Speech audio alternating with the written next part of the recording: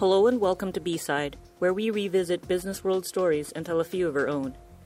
According to 2017 data from the World Bank, only 34% of Filipinos have bank accounts. The Bangko Sentral ng Pilipinas wants to bring this figure up to 70% by 2023. Because of the pandemic and the resulting lockdown, the need for financial inclusion and access to banking services have become more urgent. In this episode, Business World reporter Luz Wendy Noble speaks with Pia Roman Tayag, Managing Director of the Center for Learning and Inclusion Advocacy of the Bangko Sentral ng Pilipinas. They talk about initiatives to bring more Filipinos into the formal financial system, how the enhanced community quarantine has driven consumer behavior, causing a shift to e-money and online banking, and how financial inclusion plays out in the distribution of the Social Amelioration Program. Ma'am Pia, for the benefit of our listeners, can you share with us, ano po ba yung financial inclusion? What does it mean to be financially included? To define financial inclusion, we have an official definition which states that it is the effective access to a wide range of financial services for all. But basically, it just means that every individual should have access to credit, savings, insurance, remittances. These financial services are what they need in their daily lives, and they should be able to find appropriate products and providers to serve this need. It's important for individuals, for businesses, for households to have access to financial services, to manage their finances, to take advantage of economic opportunities, to guard against emergencies, especially we see that today, and to also plan for the future. Okay, ma'am. In the picture of, say, the Philippines, where do we stand in terms of financial inclusion? Right now, when we talk about financial inclusion, we look at access, meaning are there enough financial service access points or providers that people can go to? And second, we look at usage. So in terms of access, in the total cities and municipalities in the Philippines, we have 32% that still do not have a single banking office. So in terms of access, this is a limitation. However, because of the developments in the industry, there are now other financial service providers. Banks can link up with remittance agents, for example. We expand these financial touch points. And if you look at that, only 4% of the municipalities and cities in the entire Philippines remains unserved. So that is good in terms of access. But in terms of usage, the World Bank says that 34% of Filipinos have an account. So this is really the biggest challenge for us because, in fact, BSP has its own survey and it's at a much lower rate. Our last 2017 survey said that only 23% of adults have an account in a formal financial institution. So if you can just imagine the entire financial system in terms of basic services is really only serving that small portion of the population. 70% of Filipinos do not have access to even a basic account. So there's still really a lot to be done. Although we've seen improvements, and I quoted the 2017 survey, we already have the results of the 2019 survey, so we will be publishing this soon. There has been some significant increase in account ownership. Yung sinabi nyo on Filipinos having a formal account with a financial institution, can you expound po, ano yung mga considered financial institution for you to have an account on to be considered financially included? 23% that I mentioned, this is a bank or an electronic money issuer. Kasama din yung cooperative, anything that is formally regulated. I see. Ma'am, do we have models in the region in terms of financial inclusion na pwede nating gayahin to improve our financial inclusion here in the Philippines?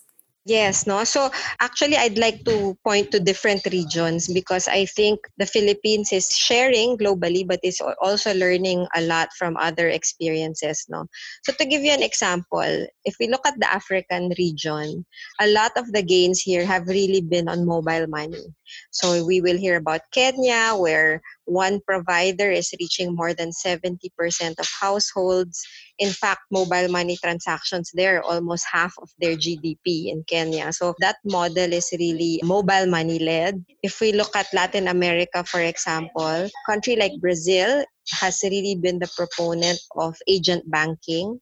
So about similarly, 70% of their population make payments through banking agents. Then here in Asia, we are seeing some significant strides in inclusion in countries like India, where their national ID, the Aadhaar, really pushed account ownership. And in China, as we know, mobile payments also with the market leaders making retail payments purely electronic. So I narrated these models in different regions because in the Philippines, we are trying to create the policy environment so that all these options could be used by a financial service provider. So we're pushing e-money, for example, the basic deposit account, which can be opened in agents. And we're really pushing for the national retail payment system so that we really move towards electronic payment. So we want to see a mix of using agents for more people to be onboarded, making it easy to send and receive from accounts naman to push for e-payments and retail payments.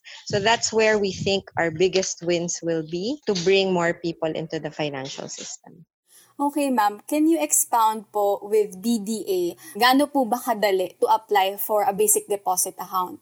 The biggest challenge kasi is we want it to be easy for people to be formally included, to open an account. Okay, and we want to make it meaningful for them, yung talagang it addresses their needs. So how did we do this? Through surveys kasi based on what we hear, no? The biggest barrier is really, they say they don't have enough money. The second one will be, I don't need it. The third one will be documentary requirements. So the BDA addresses those obstacles. Usually kasi sa bangko, di ba, pag magbukas ka ng account, dapat meron kang 2,000, 5,000 minimum opening. BDA requires only a maximum of 100. So hindi pwedeng lumagpas sa 100 ang required opening amount ng bangko. Tapos another fear is yung minimum balance. Minsan you have an account, kailangan you sustain a certain balance or else kakaltasan ka. Wala na din yan for the BDA. And then very simple documentary requirements. Kasi nga this has a maximum of 50,000, so it's not really considered high risk. So I would say that BDA is designed talaga for those who are not able to open accounts because of the most common obstacles. Ang maganda pa ngayon, may mga bangko na are offering the opening of BDA accounts purely remotely. So pwedeng sa phone, another way is you can open through agent. So more and more banks are seeing that the BDA is a good tool to reach this segment via mobile or via agents. Ma'am, how does the BSP ensure that there are ways that people can have access to financial products and that these financial products could be accessible also for those unbanked and underserved or those who are living in rural areas na kagaya po ng sinabi nyo ay medyo mas konti yung mga financial institutions na nandun. Lalo na po ngayon na medyo may strain tayo on mobility because of social distancing during this time. Yes. Actually, ever since the ECQ started, I think more urgently talaga we need financial inclusion, and we are seeing this in so many ways. Number one, the most affected by this COVID are those who are displaced workers, those who had to stop working and are earning as they work. So nawala din yung income nila and yet they have to stay home. Those that are in the vulnerable sectors.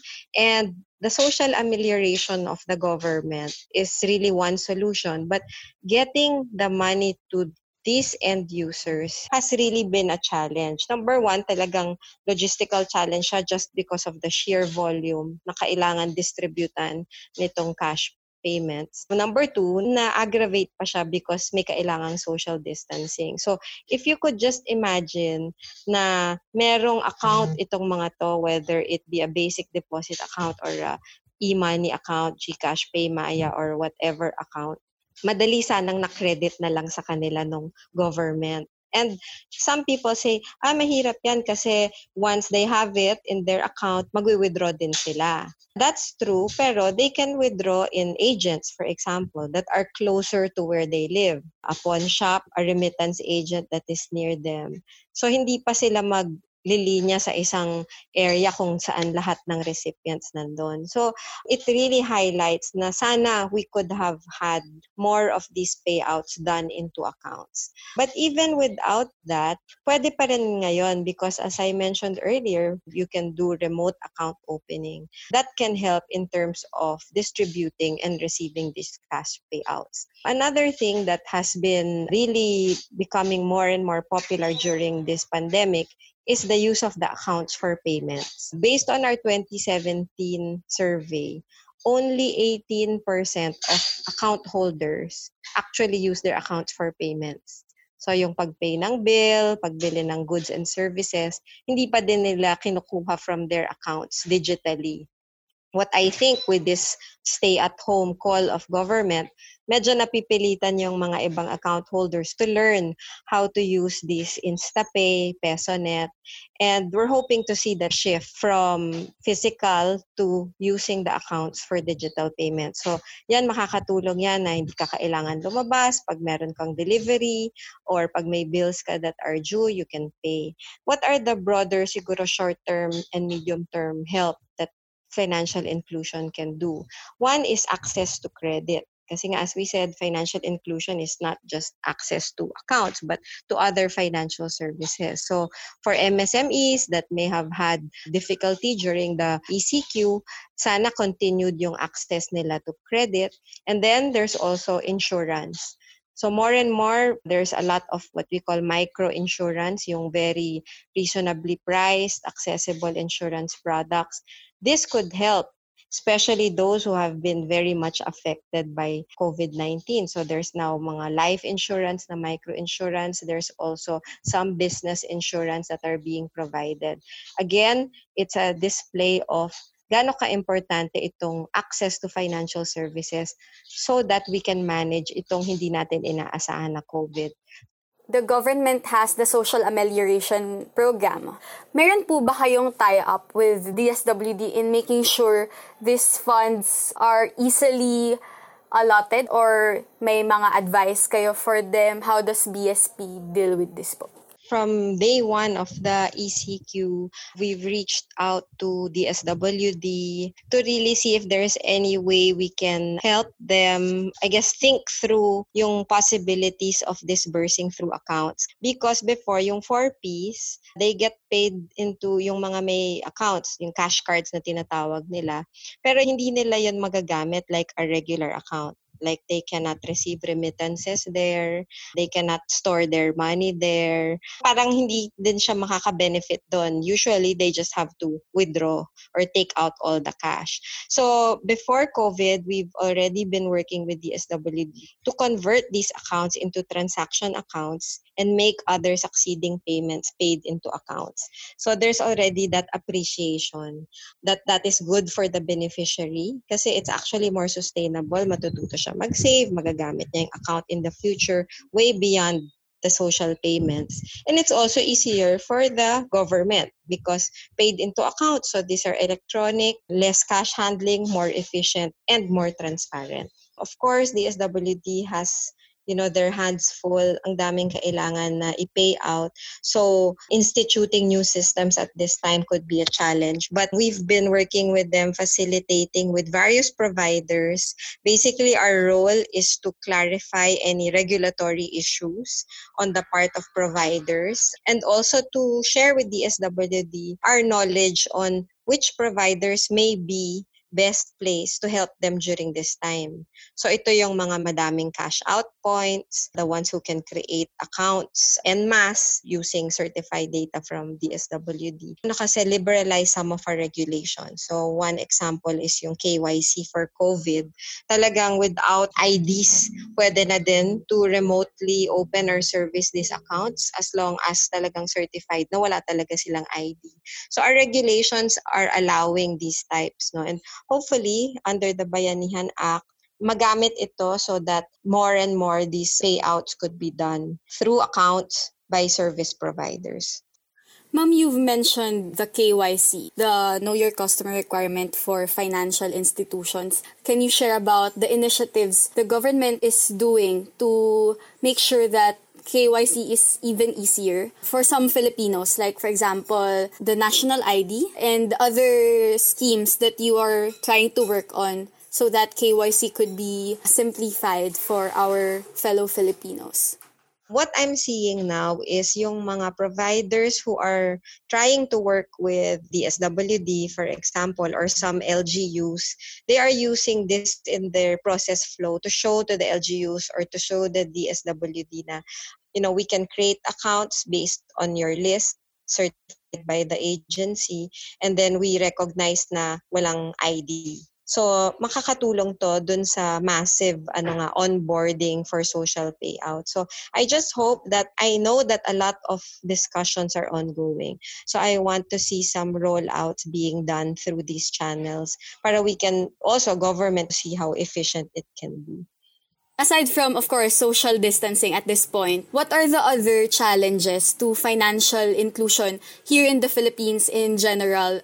Siguro on the challenges, I'll go with the data, no? Kasi as I mentioned, we've been doing this financial inclusion survey kasi we really want to see the reasons for exclusion and also opportunities. So based on the 2017 survey, the main reason is really not enough money. That's the biggest challenge.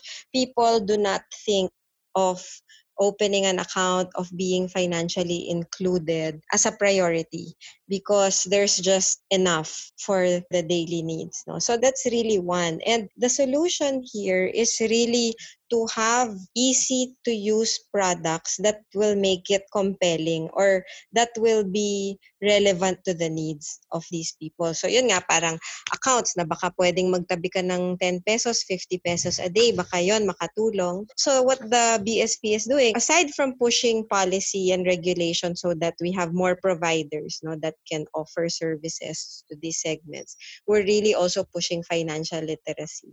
And since we think that yung big push will be digital, e-money, I think, will be a big player in bringing more people into the financial system. We also need consumer protection. Kasi doon naman sa nakikita naming sagot sa survey, yung paano kami magbubukas, nakikita namin sa news, may mga unauthorized transactions, there's hacking and all of that. So it's really a three-pronged approach na have the financial services there available and fit to their needs and capacity, but then also have financial literacy so they know that this is important and can help them, and then ensuring consumer protection so that there is trust and certainty. Ma'am, kamusta po yung improvement on the Muslim financial products? The good news for that is the regulatory framework is in place. I don't have yet, and I haven't seen yet in market any rollouts of these products. But like itong financial inclusion, itong BDA, there is really a lag because the policies and the regulations will be put in place. We highlight these as opportunities for the banks and financial service providers. Of course, the banks have to adjust and to study how they can roll these out. So I think soon we will see. But at this point, I think the big win is that we have a clearer regulatory framework, policies in place so that there can be many providers in this area. So siguro maybe next year we will see more of these rollouts in place. Pero yung policy kasi and the regulation is key. And that's how we are also seeing it with kunyari yung e-money, BDA, parang it will take some time because the banks have to also adjust and to prepare to design and deliver these kinds of products. For my last question, kanina we discussed how financial inclusion is important during this time of a pandemic. Going forward, once we come back to what feels like normal for us, what do you think will be some consumer behaviors or financial inclusion issues which will be more relevant now that we've experienced this pandemic where we had very limited mobility and social distancing measures in place? Yes, we're all looking forward to that. And I don't want to call it a silver lining because this pandemic is a serious problem for all. But I do hope that it is also a point where realizations surface. And one of them is really opportunities for digital. And we hear it time and again, no, na with social distancing and this new normal, we will really see an increase in uptake of digital financial services. Right now, some banks are reporting significant increases in their shift from their physical to digital. I think this will be more pronounced moving forward. And I'm hoping for the social payments will also realize the importance of paying into accounts because then it will really demonstrate how it is good for both the beneficiary and also for the government. So I'm seeing more efficient government to person payments. If anything else comes along, natural calamities or disaster, it will be seamless na. We were geared for it. As we go more digital, hoping that these transactions will become now digital footprints of those who are currently underserved to get more financial services, particularly credit. They can engage in new businesses and see the opportunities. But again, one flip side here is the importance of consumer protection and cybersecurity. Because if we do go more digital, there's a lot of opportunities naman for cyber criminals taking advantage of this situation. So these are the things that we will now need to focus more on. And that concludes another episode of B-Side. Once again, you heard Pia Ramantayag of the Bangko Sentral ng Pilipinas and Business World reporter Luz Wendy Noble talking about the importance of financial inclusion. The pandemic and the resulting lockdown highlights the opportunities in digital financial services. The Philippines can learn so much from how other countries are bringing more people into the formal banking system. Providers are being called on to offer solutions to the many Filipinos who do not have a basic bank account. We're talking about 70% of the Filipino population who are in far-flung areas, away from bank branches, and those whose daily wages make it difficult for them to save. This episode was recorded remotely on April 27. This is Samuel Marcelo. Thanks for listening. Stay safe and stay sane.